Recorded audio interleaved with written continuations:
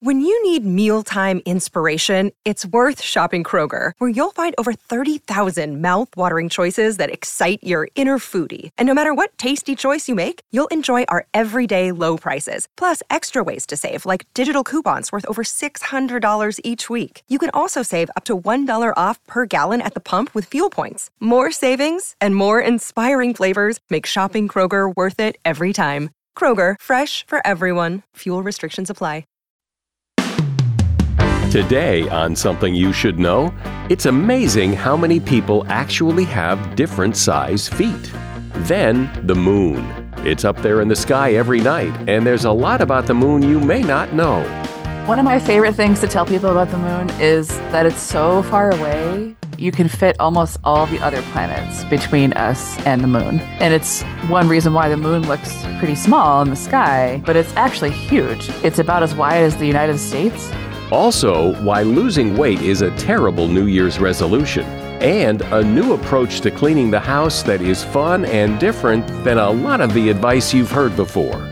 I have a spray bottle of vodka in my kitchen, and that's how I clean just about everything. Vodka is very antibacterial. It's actually a great cleaner, but it's actually a really good degreaser. And when you only have one cleaner, it's just so much simpler. All this today on Something You Should Know. If you have to hire someone, what's the best way? Referrals? Well, maybe that could work. But just because somebody knows somebody who knows you doesn't necessarily mean they're qualified. Or you could pull out that file of random resumes that came in during the last 6 months. Maybe there's somebody in there. Maybe. Now, if you're hiring, you need Indeed. Indeed is your matching and hiring platform with over 350 million global monthly visitors, according to Indeed data, and a matching engine that helps you find quality candidates fast. As a business owner, I've found that hiring the right people, well, there's just nothing more important. Don't leave it to chance or a referral or a random resume. Use Indeed. In the minute I've been talking to you, 23 hires were made on Indeed, according to Indeed data worldwide. Indeed's matching engine is constantly learning from your preferences. So the more you use Indeed, the better it gets. And listeners of this show will get a $75 sponsored job credit to get your jobs more visibility at Indeed.com/something. Just go to Indeed.com/something right now and support this show by saying you heard about Indeed on Something You Should Know. Indeed.com/something. Terms and conditions apply. Need to hire? Oh, you need Indeed. Something you should know. Fascinating intel, the world's top experts, and practical advice you can use in your life. Today, Something You Should Know with Mike Carruthers. Hi, welcome to Something You Should Know. Hey, are you a Spotify listener? I've been using Spotify for a long time, and it's often the platform I use to listen to podcasts and certainly music. And, you know, this podcast, Something You Should Know, has like tens of thousands of followers on Spotify. And I invite you to become one of them. Try it, see if you don't like it. Just download the app if you don't have it already and start following this podcast. First up today, did you know that 60% of the population have different size feet? And out of those people, 80% of the time, it is the left foot that is larger. Why? Well, 80% of the population is right-hand dominant, and righties use their left foot for leverage. That foot gets more exercise, thus the slight variance in size, in length, or width. The most common variance is half a shoe size, so it may not be necessary to mix and match your shoes to get a good fit. In most cases, just adding a small insert can do the trick, with feet differing up to a full shoe size. And if your left foot is really big, you may need to be fitted with a mismatched pair of shoes. And hopefully the store would give you a deal on that second pair. And that is something you should know. How many times have you looked up at the moon and wondered, what the hell is that thing? Where did it come from? How come it just sits up there? What if it crashed into the earth? What would it be like here if there was no moon up there? Well, if you've ever thought those things, you've come to the right place for some really solid answers. Because my guest is Rebecca Boyle. She is a columnist at Atlas Obscura and a contributor to Scientific American, The Atlantic, The New York Times, Popular Science, and many other publications. And she is author of a book called Our Moon: How Earth's Celestial Companion Transformed the Planet, Guided Evolution, and Made Us Who We Are. Hey, Rebecca, welcome to Something You Should Know. Thanks so much for having me. So there it is up in the sky. We see it all the time. Big round circle. What is it? Where did it come from? How did it get there? Tell me the story. The moon is a rock, basically. It's, a very large planetary body. It's not a planet, in that it doesn't orbit the sun directly, but it is a companion to our planet. It's part of our planet. It's a whole other world, another realm, but that's connected to this one. It's also a place for people to project ourselves, our ideas and our hopes and our dreams for what else might lie beyond Earth. It's also a place that we can be reflected. So when the moon is in its crescent phases, sometimes you can see what's called earth shine, which is the light of our planet reflecting onto the moon. And it's sort of this dark sector next to what you usually see as a crescent in the night sky. So it's a place that we are both philosophically and optically reflected. The moon is home, I think. I think of it as part of Earth. And it's part of Earth literally? So we're still learning a little bit more about exactly what happened when the moon formed, but we know that it happened on, what was probably the worst day in the history of Earth, in which Earth was totally obliterated by some other planet, probably something the size of Mars, present-day Mars, like whacked into our planet. And both of these bodies were totally destroyed. And the remains of that collision gave us the Earth and the moon. So they formed from the same material. They're geologically very similar. And literally, the moon is part of Earth. So then shouldn't there be some big hole on Earth or some big chunk missing or some place where it's apparent the moon came from? Yeah, this is actually a theory people had for a long time. Before Apollo, we didn't really have any idea what the moon was or how to explain its presence. It sort of just has been there as the light that nights the sky, just like the sun is the light that lights the day. And people had a lot of theories for how it formed. And one of my favorites is that it was sheared off somehow. Some people had different theories for how it was sheared off, including that the Earth was spinning very quickly and part of it sort of just flew apart and landed in space, and that's the moon. And that, if that had happened, that would explain why the Pacific Ocean is so deep, which it is very deep, much deeper than the Atlantic, but that's not really why the moon is there. That's not what happened. The theory behind this formation story is still being hammered out. I mean, there's a lot of people working on this to figure out the particulars of the energy and the size of the impactor, the speed it was going, and what actually happened. Probably what happened is that both Earth 1.0 and whatever else hit Earth, which we've called Theia, which is the Greek goddess that was the mother of the moon. Both of these things were just totally obliterated. So you're like, imagine a cloud of, droplets, like fuzz in space. There's no recognizable planetary structure after this collision. And eventually, over hundreds and then thousands and then millions and tens of millions of years, they both kind of recombine and coalesce into these round bodies we have now. And that's why they look very similar, because they kind of were made at the same time from the same catastrophic collision. And so when that collision happened and the moon basically, I guess, broke off, why did it stick around and orbit? Why didn't it just fly off into Never Never Land as you would expect it to? Why did it stay? Well, the real answer is that it did, and it is flying away forever. It's receding from Earth at about the rate at which your fingernails grow. So, I mean, think about how often you have to trim your nails. It's not a small amount for something the size of the moon, which is gigantic, and Earth is gigantic. I mean, it's hard for people to really visualize the scales of these things. These are like entire planets. But yeah, the moon is flying away, and that has a lot of influence on our planet in terms of the tide, the strength of the tide, the length of our day.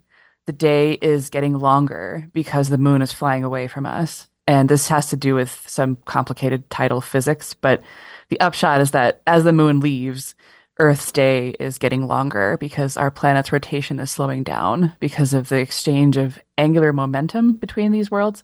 So eventually, in like millions of years, so a long time from now, the day will be a lot longer, and we will no longer have total solar eclipses because the moon will be so far away that it will not be able to block out the sun.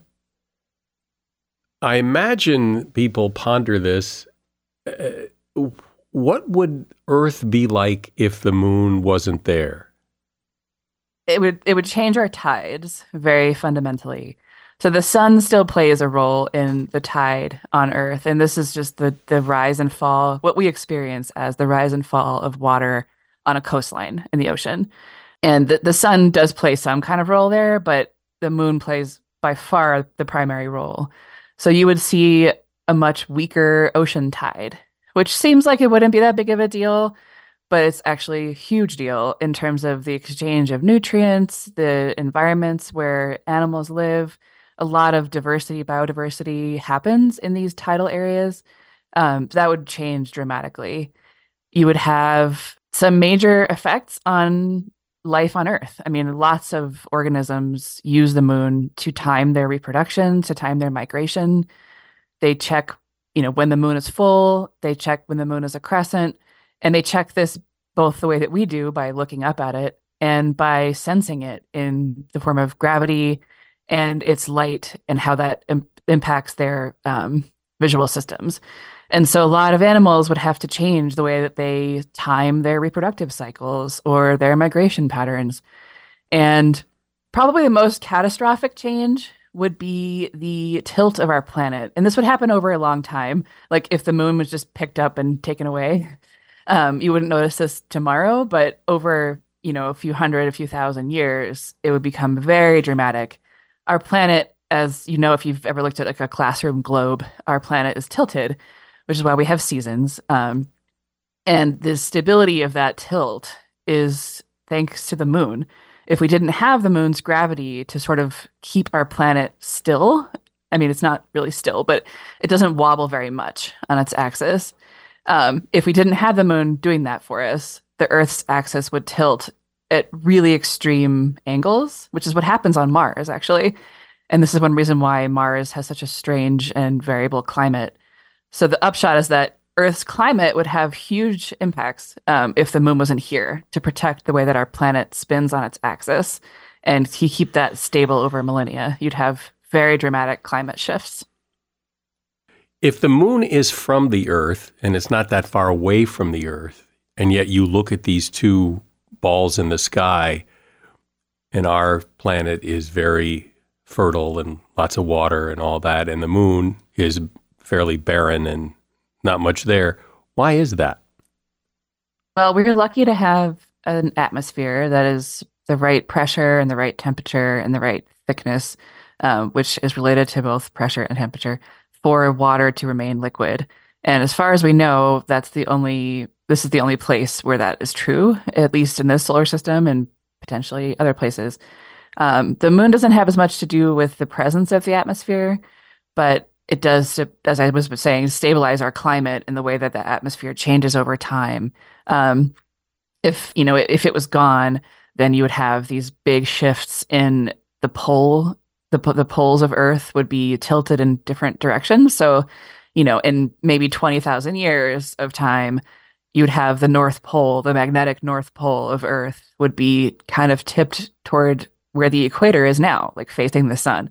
And so you can imagine the effect that would have on the climate and melting the ice caps, at both poles, and how that would change the temperatures and the sea levels of the oceans and all these things.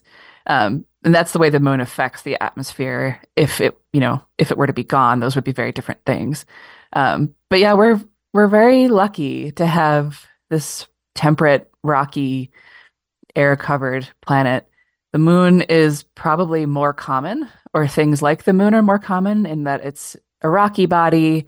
It's big enough to make itself round through its own gravity, but it doesn't have an atmosphere. It doesn't have anything resembling what we would consider plate tectonics, which Earth has.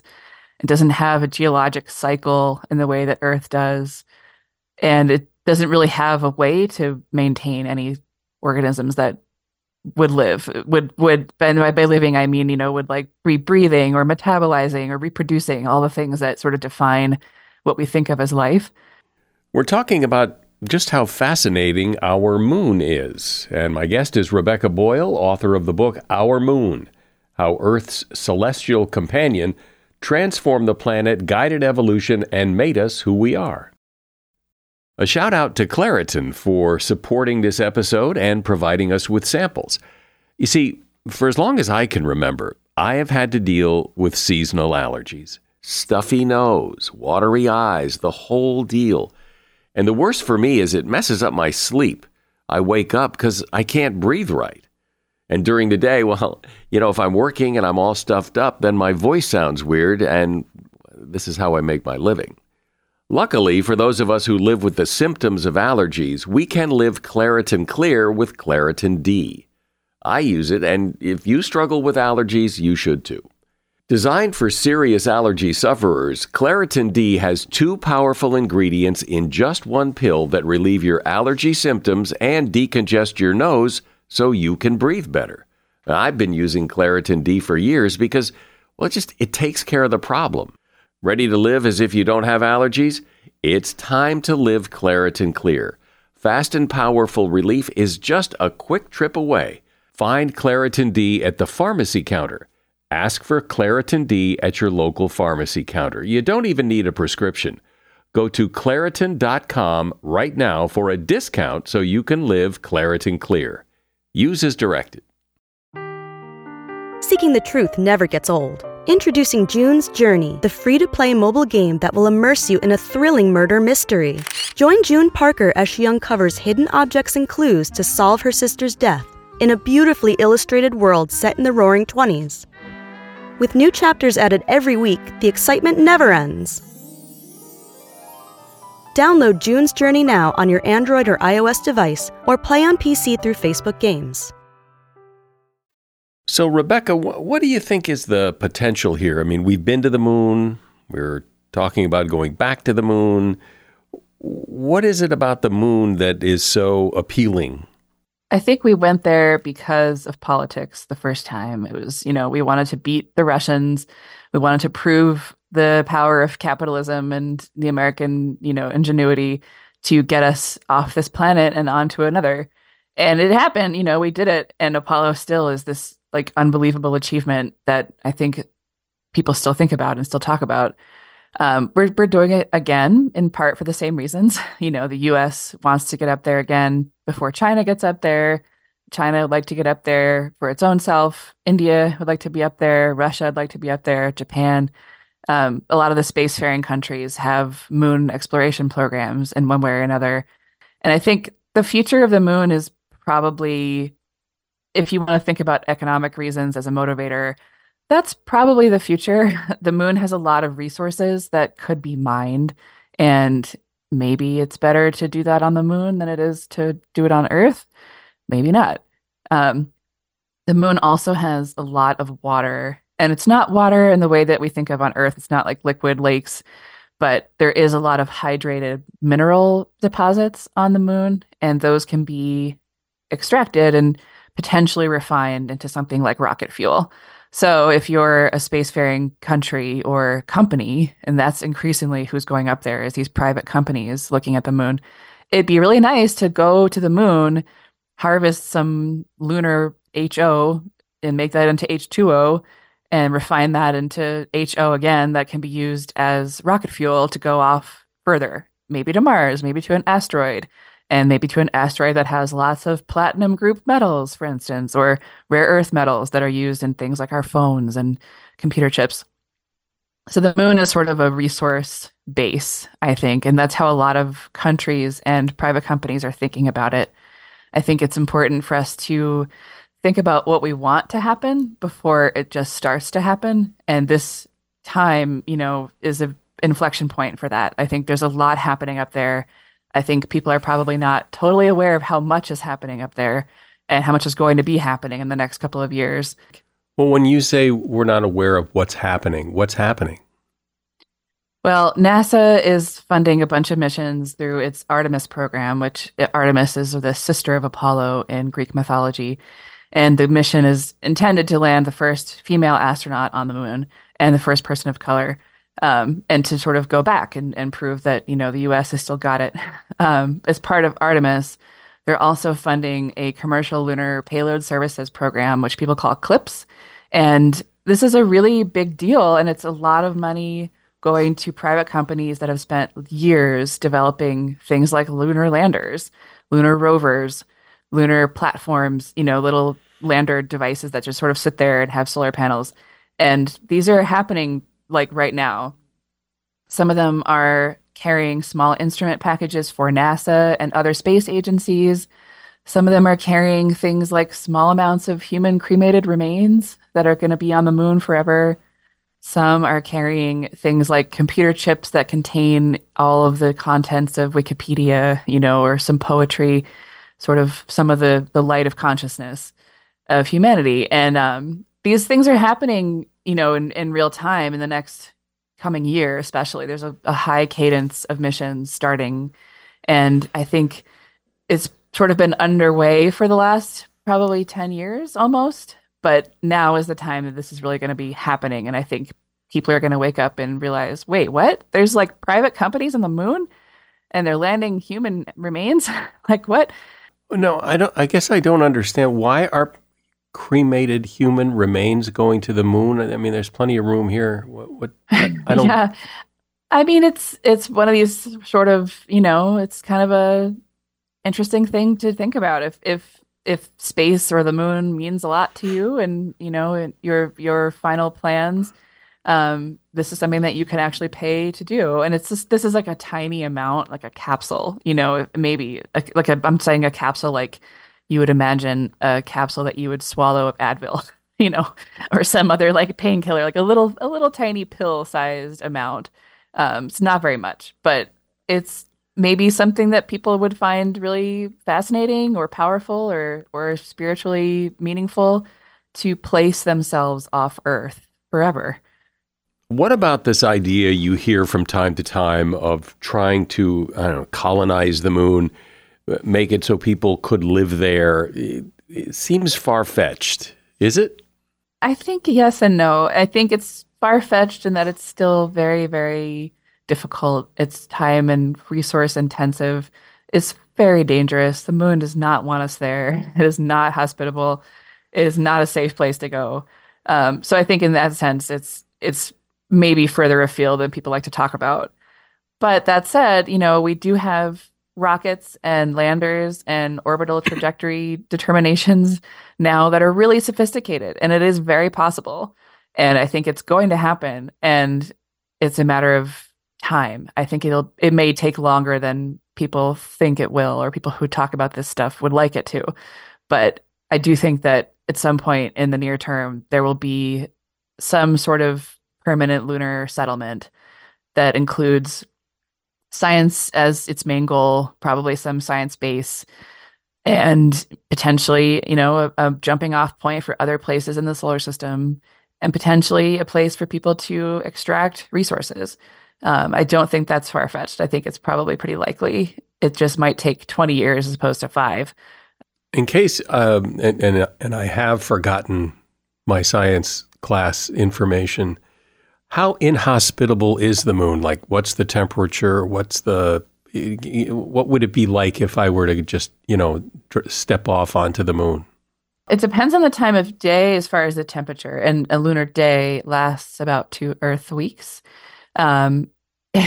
It's pretty horrible. Like, there's no atmosphere. There's no atmosphere to speak of. There's some, very tenuous molecular exosphere that sort of exists.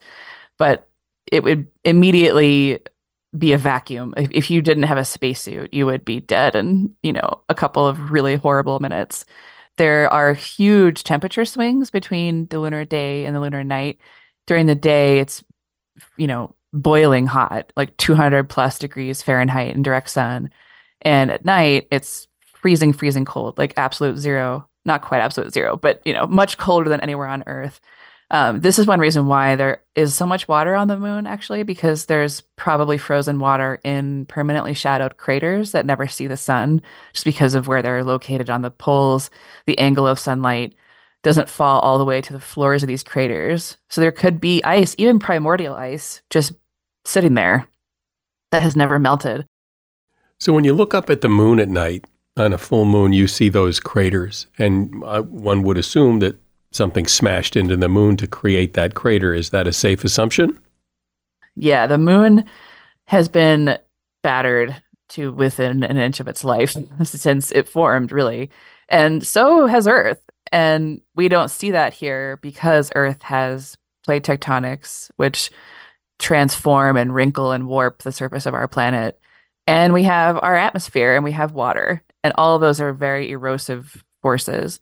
And so Earth has sort of erased its history in the solar system. We can't see the scars of this primordial drubbing, but it happened everywhere. Since you know all this stuff about the moon, what's one of your favorite things to tell people that we haven't discussed so far about the moon that they probably don't realize? One of my favorite things to tell people about the moon is that it's so far away that you can fit almost all the other planets between us and the moon. And I think that's kind of mind-blowing. If you try to imagine how large Jupiter is and how large Saturn is, it's hard to fathom because, we're tiny humans on this one little rock. But that's a very large distance. And it's one reason why the moon looks pretty small in the sky, but it's actually huge. It's about a fourth of the width of Earth. It's about as wide as the United States or the entire continent of Europe, which is a big thing, and it doesn't look like it's that big because it's so far away. And I like that sort of contrast between its really large size and its really great distance from us. Well, anyone who has spent the last 20 minutes listening to us, myself included, has learned a lot about the moon, why it's there, what it does, and it's pretty fascinating. My guest has been Rebecca Boyle. She's a columnist at Atlas Obscura, a contributor to Scientific American, the New York Times, Popular Science, Smithsonian's Air and Space Magazine, and others. And she's author of a book called Our Moon, How Earth's Celestial Companion Transformed the Planet, Guided Evolution, and Made Us Who We Are. And there's a link to her book at Amazon in the show notes. Thanks for spending the time with us, Rebecca. Thanks, Mike. This has been such a great time. Another day is here, and you're ready for it. What to wear? Check. Breakfast, lunch, and dinner? Check. Planning for what's next and how to save for it? That's where Bank of America can help. For your financial to-dos, Bank of America has experts ready to help get you closer to your goals. Get started at one of our local financial centers or 24/7 in our mobile banking app. Find a location near you at bankofamerica.com/talktous. What would you like the power to do? Mobile banking requires downloading the app and is only available for select devices. Message and data rates may apply. Bank of America NA, member FDIC. As a listener to Something You Should Know, I can only assume that you are someone who likes to learn about new and interesting things and bring more knowledge to work for you in your everyday life. I mean, that's kind of what Something You Should Know is all about. And so I want to invite you to listen to another podcast called TED Talks Daily. Now, you know about TED Talks, right? Many of the guests on Something You Should Know have done TED Talks. Well, you see, TED Talks Daily is a podcast that brings you a new TED Talk every weekday in less than 15 minutes. Join host Elise Hu. She goes beyond the headlines, so you can hear about the big ideas shaping our future. Learn about things like sustainable fashion, embracing your entrepreneurial spirit, the future of robotics, and so much more. Like I said, if you like this podcast, Something You Should Know, I'm pretty sure you're going to like TED Talks Daily. And you get TED Talks Daily wherever you get your podcasts. So here we are at the beginning of the year, new beginnings, fresh start, and perhaps one idea for the coming year might be to clean your house up, really clean it, and then keep it tidy. And I have just the person to explain how to do that and actually make it fun, easy, and not the chore you think it is. Meet Patrick Richardson. Patrick is a cleaning expert, star of The Laundry Guy on HGTV and Discovery Plus, and author of the book House Love, A Joyful Guide to Cleaning, Organizing, and Loving the Home You're In. Hi, Patrick. Welcome to Something You Should Know. Hi. Thank you so much for having me. I'm excited to be here. So I imagine that few people listening find as much joy in housework as you do.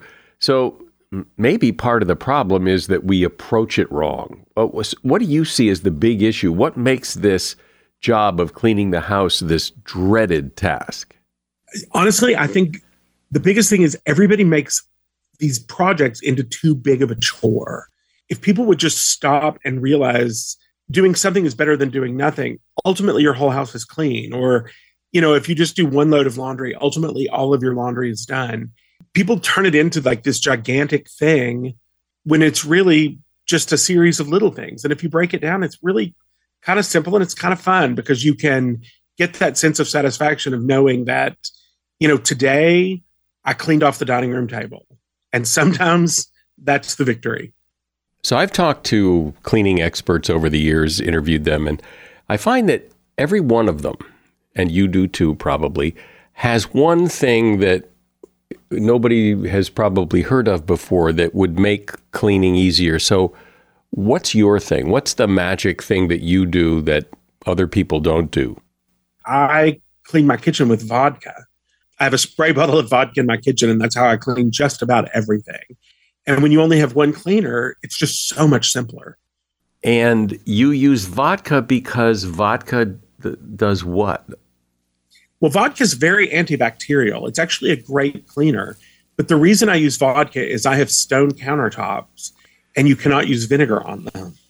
So I didn't want to have to use more than one thing. And, vodka is great to clean your stone countertops, but it's actually a really good degreaser. I mean, vodka will do lots of things. It's really sort of funny, that we drink it and that, it's also great to clean your cutting boards. But it's a really good degreaser. And in the kitchen, usually, the grime or whatever that's in the kitchen is because you cooked and sort of that greasy steam has kind of settled. And, you just clean it off. And it's really nice because it is antibacterial. So you don't have to worry about anything being germy. And then finally, it's food grade. So you don't have to spray it on and then worry about making sure that you got it off. You can also make cocktails with that. Well, my theory is I clean with college vodka. I drink adult vodka. Good plan. Yeah, that's a good plan.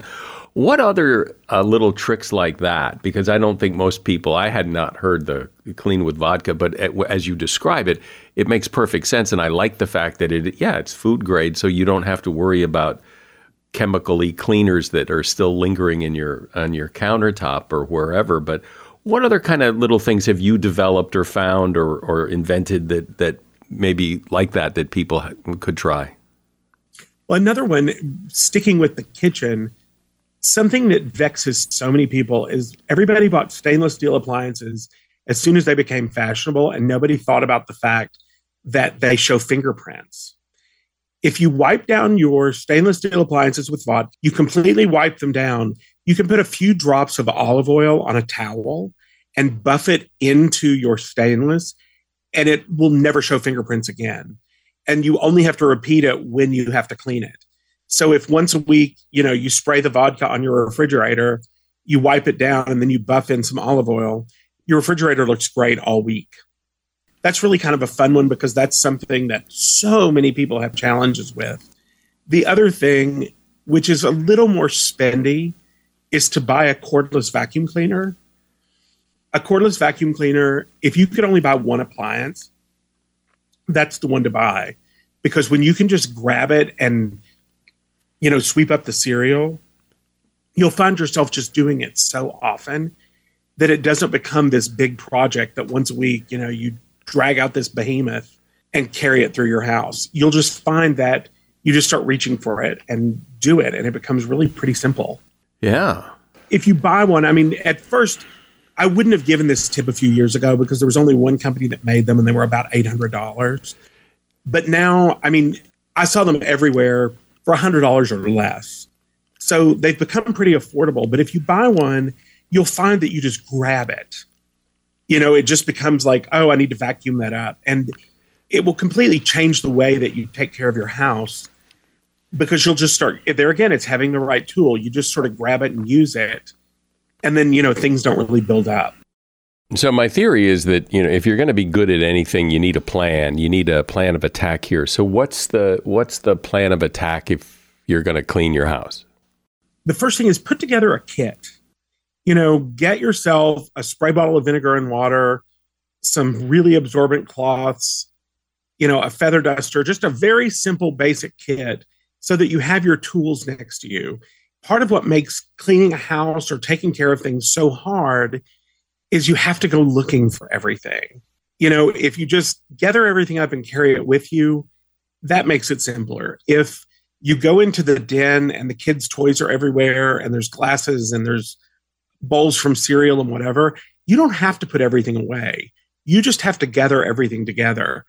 Don't keep running back and forth. Gather everything together, get your toolkit, and go to it. And it's really not that big of a challenge. And if you want to make it fun, play some music, turn on a movie, and it really is kind of an enjoyable way to spend a couple hours.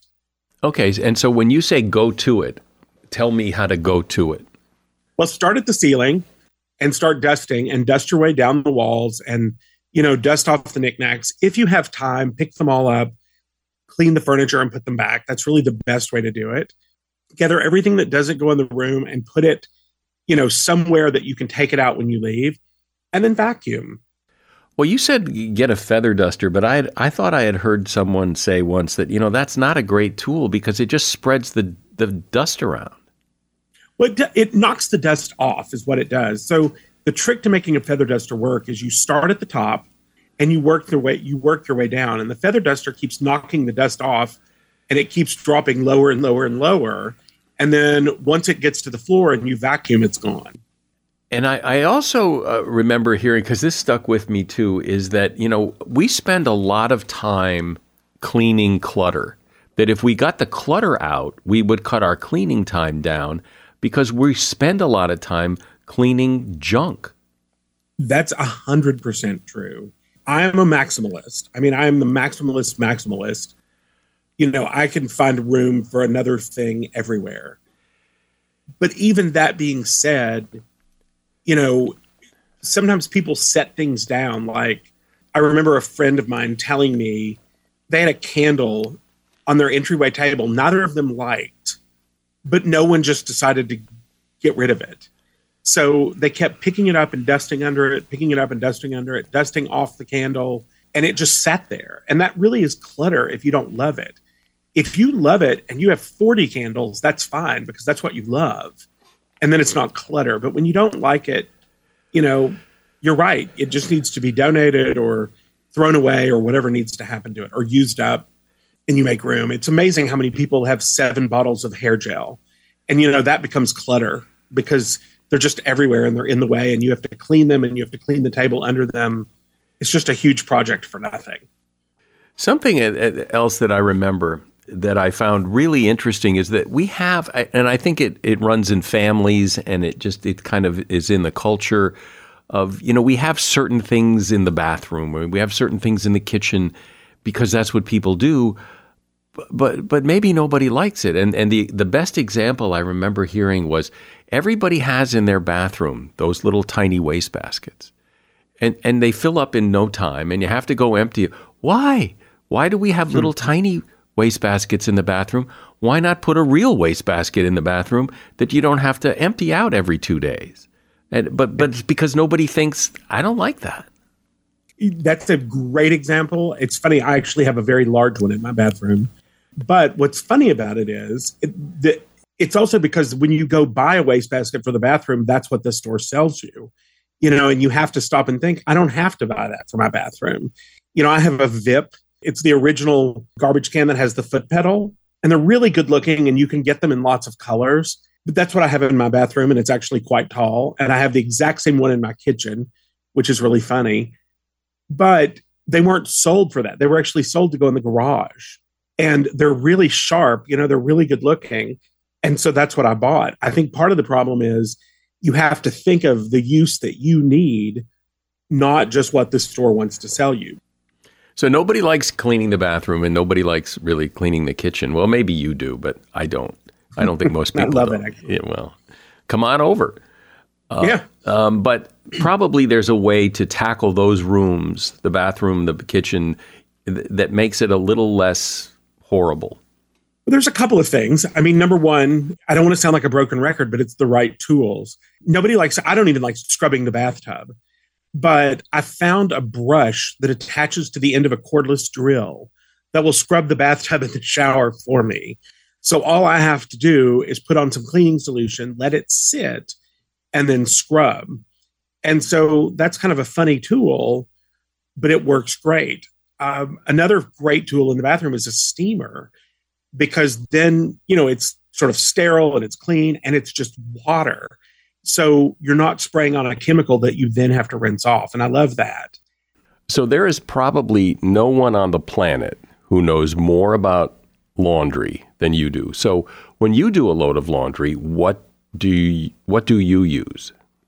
I use laundry soap, which is not something you can buy at the grocery store. Most people have laundry detergent.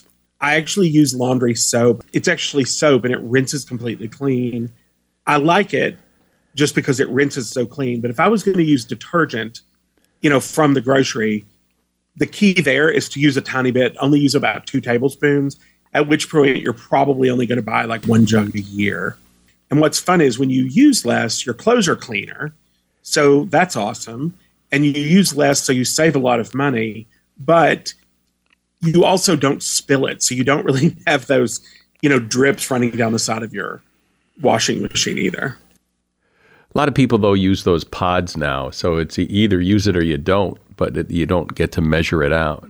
Yeah, I'm not a big fan of those for a couple of reasons. Number one, they're way too much detergent for your clothes. But I find they're very expensive, and then you also have to keep them, and they're bulky. I like things that are a little more minimal, I guess. Yeah. In that regard. So talk about, since we're in the laundry room here, in fact, we just had this problem with our dining room tablecloth, stains. How do you get those stains that won't come out? How do you get them out? Most stains will come out with either a spray of 50 vinegar, 50 water, or a horsehair brush and a bar of laundry soap. That is 90% of all stains will come out with one of those two things. With the brush, you wet the brush and you rub it on the bar, and then you apply the brush to the stain. The reason you don't rub the bar directly on the stain is it pushes it in. If neither of those things work, what you use is oxygen bleach. Oxygen bleach is the answer for like wine, cranberries, blueberries, blood. I don't know what was on your dining room table, but it's for those sort of organic or natural stains. You put the oxygen bleach in a bowl, dip the stain in it, and toss it in the washing machine, and that will take it out. And oxygen bleach, unlike chlorine bleach, is completely color safe. So if your dining room tablecloth had an embroidered edge, you're still totally fine. And oxygen bleach is like in the supermarket. Oh, is that like OxyClean or something? Yes, like that. There's a lot of them out there. Let's talk about the bedroom. And I don't know what big challenge is in there, but there must be something that people complain about. So what is it? The biggest one is oily sheets from like somebody's oily head or from the dog. Ooh. Oxygen bleach takes that out. The other thing that comes up in the bedroom a lot, this is the perfect example of clutter. We throw things on our bedside table, and the bedside table just tends to accumulate, more books, more glasses of water, 3 pairs of eyeglasses, those sorts of things. And a great trick for that is to put a chest by your bedside and use one of the drawers as a table. So in the morning when you're ready to leave, you just push the drawer shut and everything's out of sight, out of mind. Perfect. Those are the big things about the bedroom. The other thing, of course, to the bedroom, if you're only going to dust and vacuum one room in your house, make it the bedroom, because you don't want to breathe that in while you sleep. So in the last few moments here, let's maybe mentally run through the house and some of your favorite suggestions. a great one in the entryway is to get like a flat tray. It can even be a cookie sheet, and fill it with pebbles. So then it looks good, and you can throw shoes on it. And, the snow will melt and the water will go into the pebbles. And so then your shoes are dry when you're ready to leave again. Another one that's kind of with the entryway is one that I would tell you to use everywhere in your house is to set a basket there and throw everything in the basket. And then once a week, go through it. So things don't just sort of accumulate throughout your house. My biggest one for your living room or your den is inside a cabinet or something, stash a roll of paper towels or stash a couple of cloths. So when you get a spill, you can attack it right then, and it doesn't become something that you have to come back to later, because most spills and that sort of thing, if you can get them in the moment, they're really easy to deal with. And then my other one for the bathroom is to clean your bathtub and your sink with dish soap. And the reason dish soap works so great is because it's meant to cut oil. And your bathtub has, the oil from your skin and the oil from lotion and, body oils or bath oils and those sorts of things. And dish soap will cut it immediately. It works much better than like those sort of foamy tub cleaners.